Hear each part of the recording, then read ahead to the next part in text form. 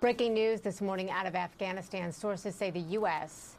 Is now completely pulling out all U.S. personnel from the U.S. Embassy in Kabul over the next 72 hours. Then they pull out and the Taliban takes over the government and takes over control of all the, everything. And a lot of the citizens are not thrilled with the Taliban. This country could be sliding into a kind of civil war, and that the Taliban have been making advances. They were not letting women do anything, or they still, the Taliban, they were really not happy with anybody who worked with the U.S. government, which was most of the SIVs and a lot of the, obviously a lot of the people fleeing. There's lots of other, minorities like the Hazaras and stuff that they persecute and don't like. And so there's a huge section of the Afghani population that are not friends with the Taliban. So they are fleeing when they see them taking over town after town after town, and eventually Kabul. Everybody's trying to get out on planes. Eventually, commercial flights are shut down. Eventually, they can't even leave via the borders and stuff. And the U.S. is running, evacuation flights and stuff. So which is crazy. I mean, we still know people that are there that did not get out, that are SIVs that lived in the U.S. and went over for the summer, and then were like, oh, I can't, and could not leave. And so it's just, it was crazy. So.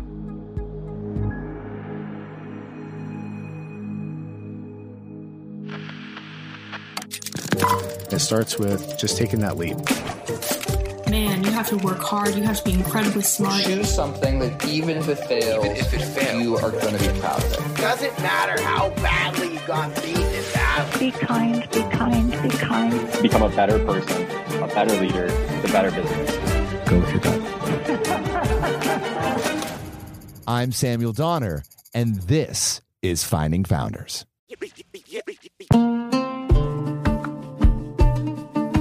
You just heard from Laura Asuri talking about a resettlement boom kicked off by the U.S.'s withdrawal. That resettlement is only the beginning. In fact, the United Nations High Commission on Refugees estimated that there will be more than 500,000 new Afghan refugees this year, on top of the 2.2 million that have already fled Pakistan and Iran. With so many people desperately trying to flee the country, organizations that resettle evacuees, asylum seekers, and refugees have been hit hard. Laura is leading one such organization. She founded Homes Not Borders, which helps refugees resettle in Washington, D.C. Later, we'll hear from Laura about how she developed her service mentality and discovered her passion for helping refugees. But before we get there, we got to talk about her parents' wagon.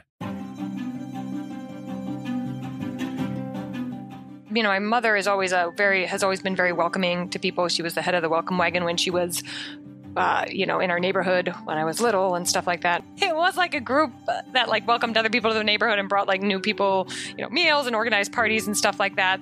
But yeah, this was back when I was a kid in Downingtown, Pennsylvania. She was the head of that, and then very always kind of friendly and welcoming to people in that way. And then my dad was always big on, helping others and service and stuff like that. And, he's the one person How did he do it? So if your mom was on the wagon, what was he doing off the wagon? I remember my dad, he would always stop and help people on the side of the road and, those kind of things. We also developed through that time a interest in journalism and writing, right? Yeah. I was always more interested in, though I wrote nonfiction stories, these were not about my life, but I was always more interested in reading nonfiction, that is. So why? I'd rather do something than read about it, that kind of thing. Why read about this make-believe adventure when I can just go have my own adventure, Yeah. And when there's so many adventures just waiting in the real world. Yeah, just I want to learn. If why? I'm going to read something, I'd rather learn something. I've since taken this back, and I realize the importance of fiction, especially now that I'm living and working a lot of stuff. I'd rather not read about it. But anyways, I need a beach read. Relax and chill out of it. Can't read about the woes of the world and whatever. I'm just doing too much. Anyways, but yeah. So you were reading about the woes of the world early on, and so to continue those woes, how did you start to study journalism in college? I went to American University, and they have a great journalism program. Yeah, I graduated in 3 years, and to that, I went to England for one semester too, because I felt like I should get out in the real world, which is ridiculous. So, but. Out in the real world, what does that mean? I don't know. I felt like I was, wanted to get moving with life as opposed to staying in college much longer. What did you think life looked like, though? Well, yeah, I just, I don't know. I was done with college after 3 years.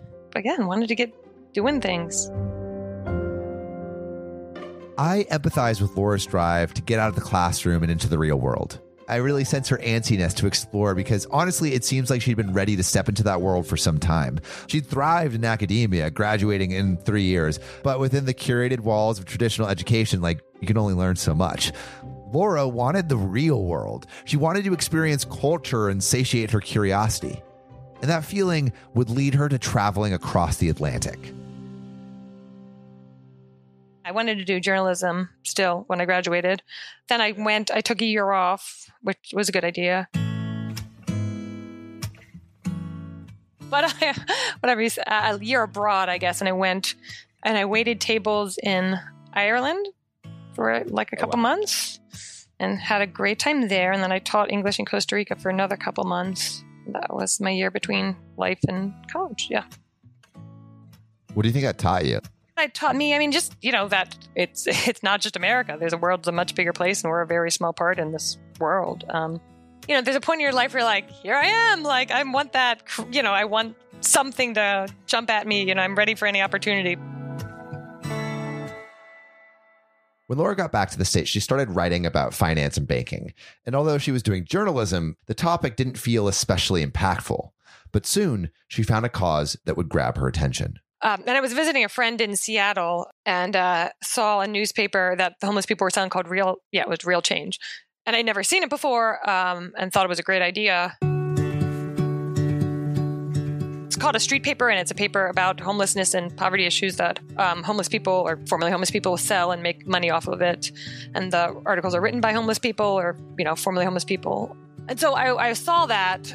Went back to DC and looked into if there was one in DC, if there's ever been one, and why there's not. And somehow or another, I connected with the director of the National Coalition for the Homeless and said, I have this idea, we should start the street paper in DC. Anyways, yeah, he didn't take me seriously at all because I had no business dealing, I had no in the homeless community.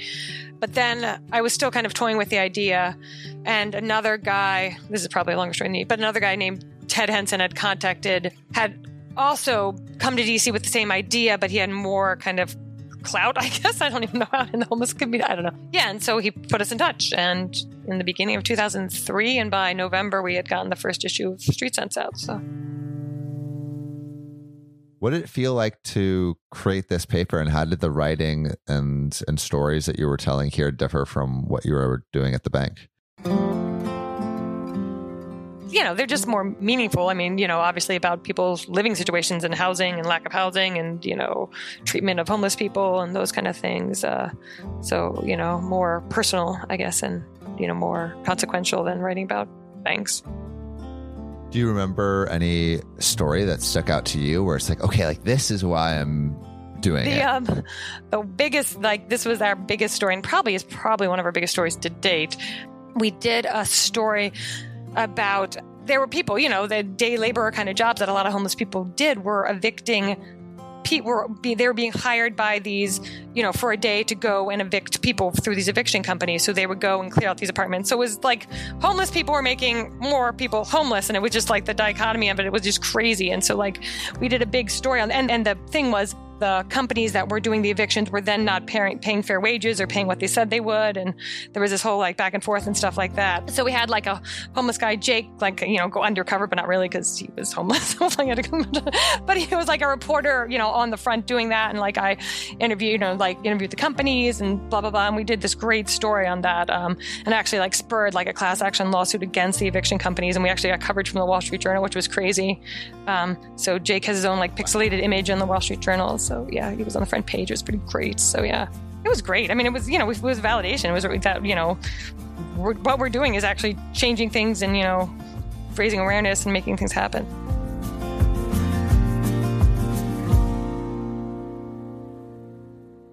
I want to take what you did with Street Sense up to 2014 and tell me a little bit about what's going on with Syrian refugees. 2014 was the beginning of the Arab Spring, and all the unrest in Syria and elsewhere, and the massive wave of refugees that came in everywhere, including the U.S. The Arab Spring is when a lot of Arab countries, the younger population kind of revolted against the ruling structures and tried to change things, and it was successful in. And then the Syrians tried to do it, and then the U.S. just said, well, sorry, we can't help you. And then so a bunch of, obviously, Syrians left Syria and came to the U.S. In droves.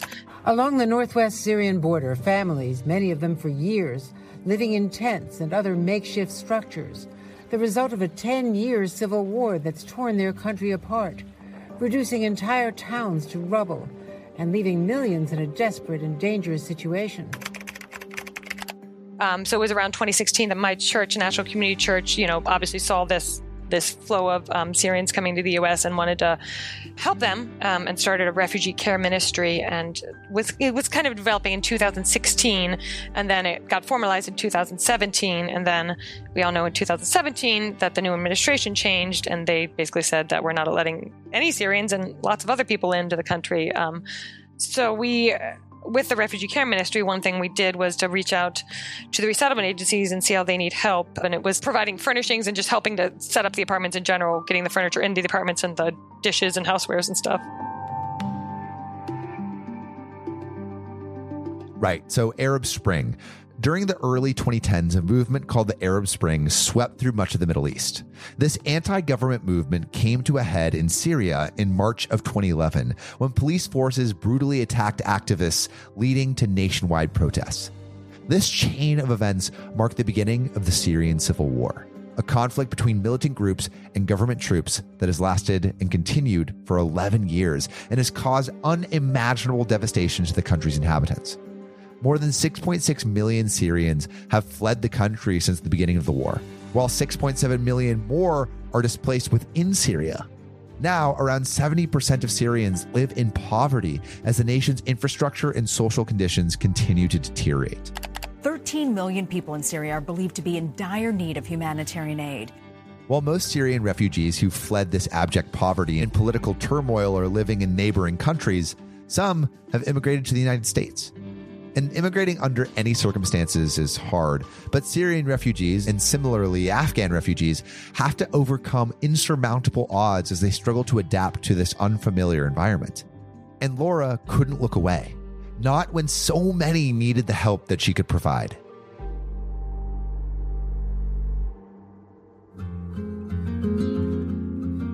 Where with the refugees, I mean, a lot of them are literally, they don't know a soul here. They don't know anybody here. They don't even know the country. So it's just a different level of displacement than just not having a home. It's more than that. You don't have a homeland. You don't have family connection, that kind of thing. So, and both sets of populations, hate to stereotype, but are also really motivated at the same time. I mean, a lot of the, homeless individuals we met, a lot of them came out of jail and they're just trying to make a better life for themselves. And same with the refugees that are here. Obviously, they're trying to make a better life for themselves and their families and that sort of thing.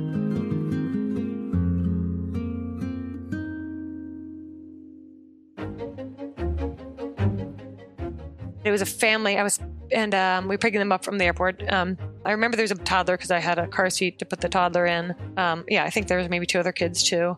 And then the husband was in the front. I was driving. The husband, the father of the household, was in the front seat. Where they stay, where one of the apartments is near the Redskins Stadium. Like, you could walk there. That's what I was telling him about. I was like, hey, do you live really close to them, to this American football stadium? And the amount of information this guy, he was so excited. He loved American football and was telling me about all the American football he could watch in Afghanistan and the American movies he loved. I don't even remember the American movies. You're going to ask me, but I don't know. But it was just it's kind of the interaction. You're like, well, we're all kind of, all kind of the same thing. Yeah. Everybody cares about sports everywhere. And this is the common denominator, So it's just very funny. Everyone likes a few movies as well. Exactly. It always brings us all together. So, yeah.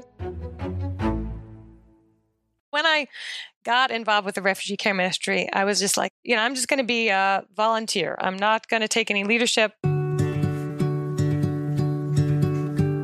Because I had already did Street Sense and started that. And I also had a 1-year-old at that time. So there's only so much I could do. And I was like, I'm just going to do this to get, kind of back into giving back. And when Jill was the person running it, wanted somebody to make contact with the resettlement agencies. And I was like, fine, I'll do this. This is easy.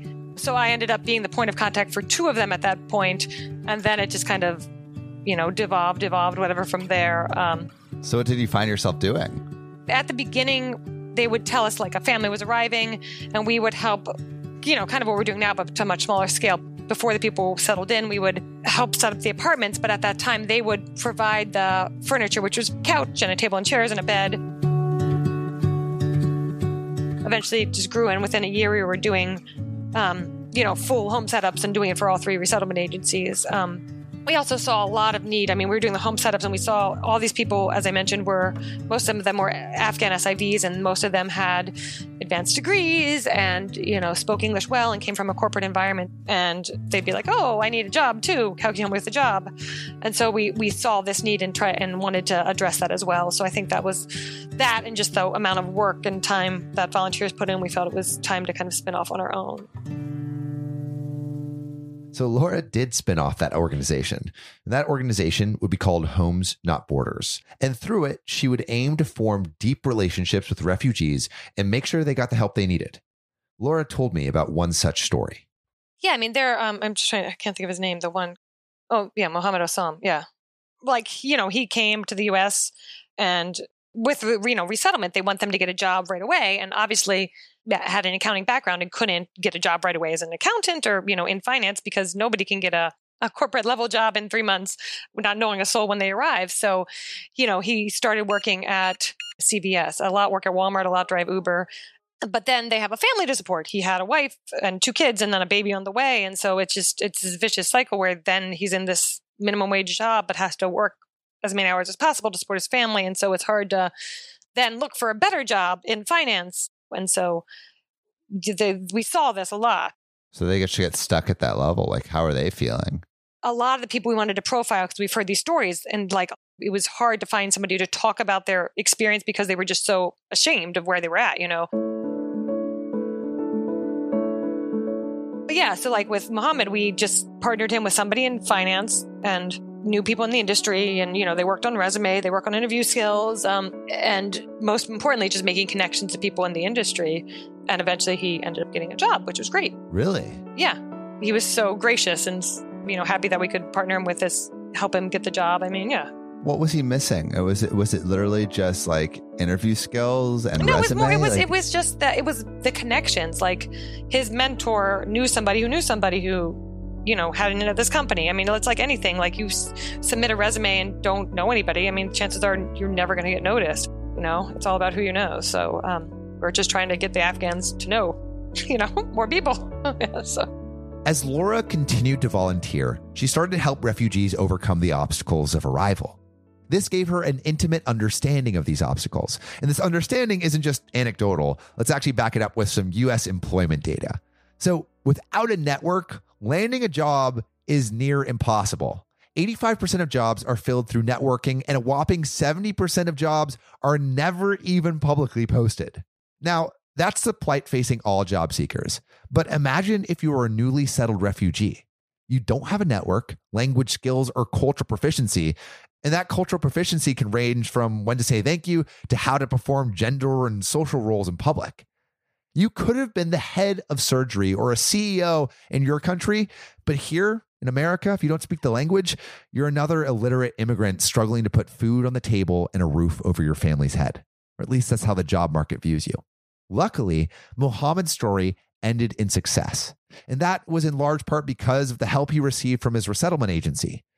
And Mohammed is just one of the 97,000 Afghan refugees that have settled in the U.S. since 2000.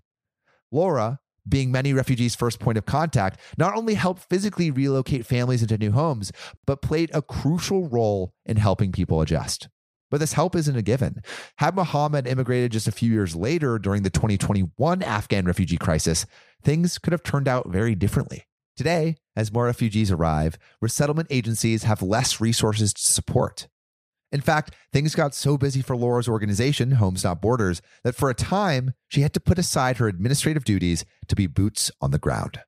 We saw that the U.S. pulled out of Afghanistan with a deadline of August 30th, 2021. And we saw in the summer, a surge of SIVs coming in. This is an established State Department run program. But essentially what it does is give a path to U.S. relocation and potentially eventually citizenship for people who had a direct working relationship with the United States, in this case in Afghanistan, for a minimum of 2 years. A lot of walk-in SIVs coming in, people flying over on their own dime and then applying for the resettlement benefits here. So, we saw that, definitely saw the writing on the wall with people leaving Afghanistan there. Starting beginning of August until the end of August was just crazy. And, Why was everyone leaving? What was happening? Well, the U.S. was pulling out of Afghanistan, the government in Afghanistan was being supported by the U.S. and, then they pull out and the Taliban takes over the government and takes over control of all the, everything. And a lot of the citizens are not thrilled with the Taliban. Why is that? They were not letting women do anything, or they still, the Taliban, they were really not happy with anybody who worked with the U.S. government, which was most of the SIVs and a lot of the, obviously a lot of the people fleeing. There's lots of other, minorities like the Hazaras and stuff that they persecute and don't like. And so there's a huge section of the Afghani population that are not friends with the Taliban. So they are fleeing when they see them taking over town after town after town and eventually Kabul. Everybody's trying to get out on planes. Eventually commercial flights are shut down. Eventually they can't even leave via the borders and stuff. And the U.S. is running evacuation flights and stuff. So it's just crazy. I mean, we still know people that are there that did not get out, that are SIVs that lived in the U.S. and went over for the summer. And then we're like, oh, I can't, and could not leave. And so it's just, it was crazy. So. Jeez.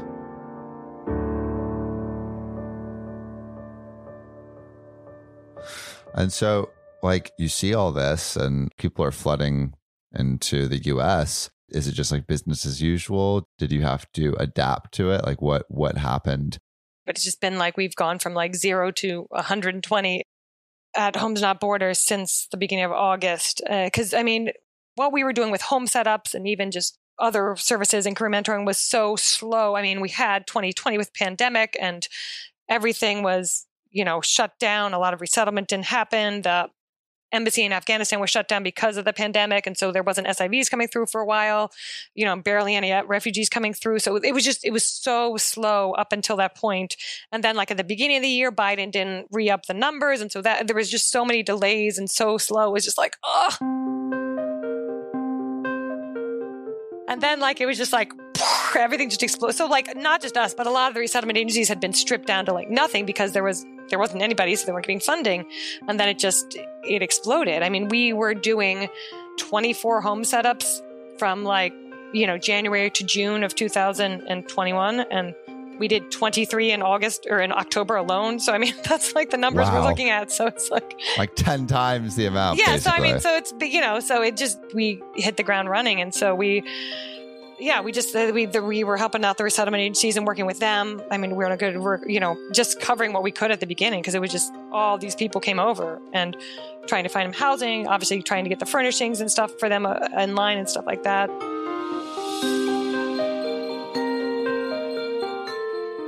The stories are different now, the people that you're hearing coming over now, how are those stories different from the Afghans that have been coming for the last few years, and is there anything that you're doing differently to help them? So as I mentioned, it has always been mostly SIVs that, again, highly educated, work for the U.S. government, speaking English fluently, and now it's a lot of that are not SIVs, that are refugees or what they're now calling parolees here, that had just fled.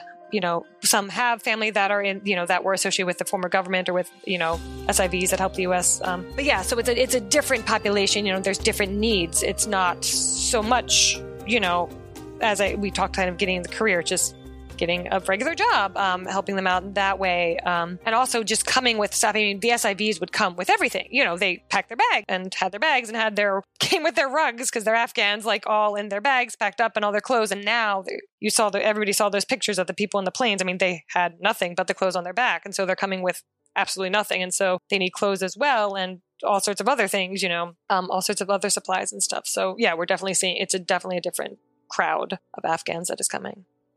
So what do you think people should know about the people coming over from Afghanistan now and the people who are resettling now? Like, what would you think would be helpful for the general population to know? I mean, yeah, that's a good question. I mean, just they're here trying to make a better place for their family and, keeping their kids safe here and help them make their way and help them, get a better job and get employed. I mean, so many Afghans are underemployed right now, or not employed at all, but will be underemployed soon. And just to help them, their assets here in the U.S. now, these Afghans are now assets in the U.S., but they're not being used to their potential, working at CVS and Walmart and Uber and stuff like that. So.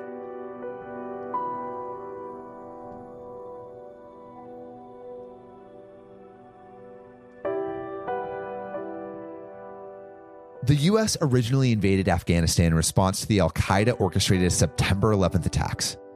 20 years later, the resulting war claimed the lives of over 10,000 United States service members and civilians, 100,000 Afghan lives, and more than $2 trillion US. After the Biden administration's decision to let Afghanistan stand on its own earlier this year, U.S. officials correctly predicted that the Taliban would eventually overtake the country. But they didn't foresee just how quickly the Taliban would seize control. 15 days before the U.S. officially withdrew its military on August 31st, 2021, the Taliban had already captured the country's capital of Kabul.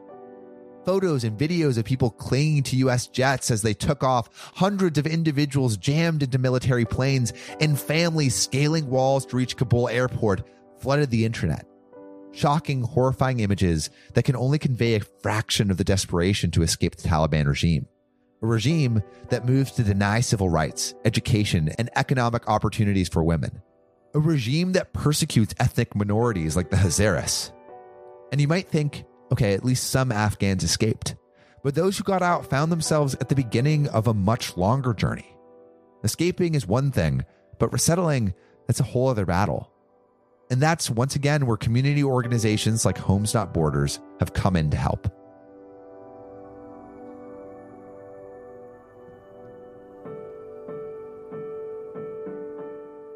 So you've essentially been doing community work since you were a very young kid. Why do you do it? I've never been homeless. I've never been a refugee or an immigrant for that matter. Had a lovely suburban life growing up and stuff like that. So, there's no this happened to me and now I have to, we have a great board member, Hannah, who has this lovely story of when she came here from India, how this woman helped her family and this is why she gives back. And I wish I had that story, but I don't. Yeah, I don't know. I feel like I'm the person that this is what it comes down. This is what I think of when I think about it. It's not, if there is a need and nobody's doing it, then somebody should be doing it. And I guess and AKA me, or, getting people together to fill this need. With Street Sense, there wasn't a news, it was giving voice to the voiceless kind of thing, the homeless with the paper. And I had the skills of journalism and stuff like that. And then with the refugees, there were the need, the home setups and stuff. Nobody was doing this really. And I'm like, well, we can do this. This is something easy to do. And so it's just kind of that, my attitude of well, okay, there's this problem. I can help solve it. Let me help solve it. Something that I was just thinking when you were saying that is I think all humans look to solve problems. I think that's humans are problem solvers. And generally we solve problems based on creating the world that we'd like to live in. And I think some people see their world as a bit smaller than others. So sometimes people's world is just themselves. I'm going to make the most amount of money for myself and be as rich as possible. Sometimes it's I want to benefit my immediate community, and that's the world that I want to create for myself. For you, it seems more global.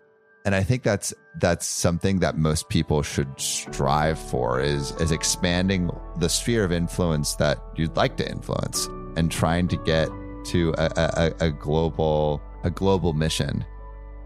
What advice would you give to someone who's just like finishing school, has a journalism job that they're maybe not thrilled with, what advice would you give to that person on what would you focus on? Because I was talking to some of the people on my team who are graduating soon. It's hard to know your direction coming out of college, and even a few years after.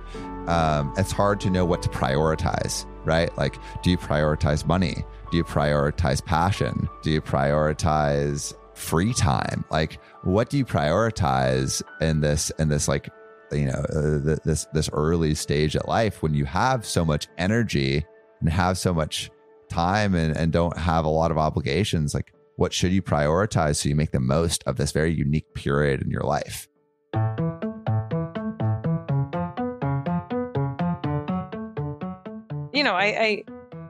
Again, it obviously, I guess it depends on what your priority is. But no, I feel like, especially in the early 20s and stuff, you just gotta, you have the benefit of energy and no burdens of family and, children and whatever, those kind of things. So I think, just follow your passion, and in doing so, try and make the world a better place, try and help people and help humanity. I mean, I think everybody should, but that's me. So. And where can people find more about Homes Not Borders and support with the work you guys are doing? Yeah, you can go to our website, www.homesnotborders.org. And you can find us on Instagram at Homes Not Borders, and on Facebook as well. And you can get more information there.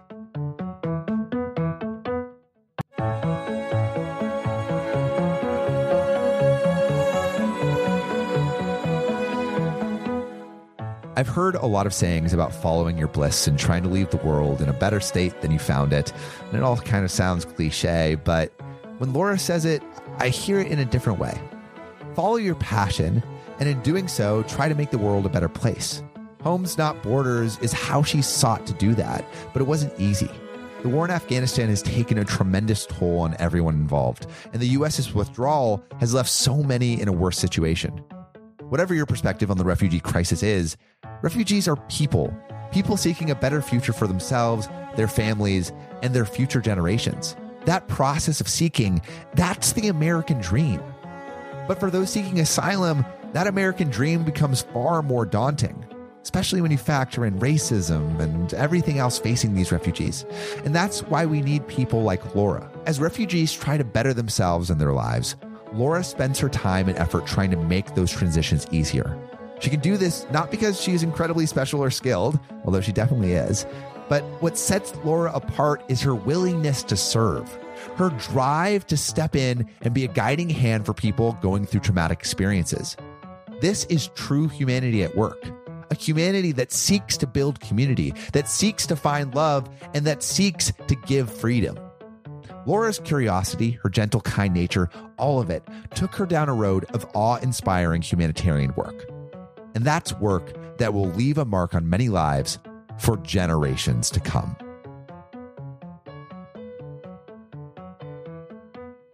Thank you so much for listening. If you haven't already, make sure to subscribe, rate the podcast 5 stars, and share with a friend.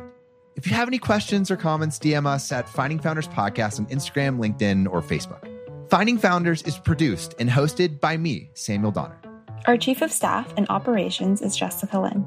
Our audio editing team lead is Adrian Tapia. Support from Irene Van Berkel, Matt Fernandez, Renee Buchanan, Sophia Donner, Maura Lynch, Zoe Maddox, Ashley Jimenez, Michael Chung, Nicholas Guzman, Aaron Devereaux, Sanessa Gisley, and Lois Choi. Our outreach and research lead is Kenny Ong, with support from Sarah Hobson, Melody Sopani, Charisse Tam, Jake Wiley, Ibadat Rai, and Mecca Shelton.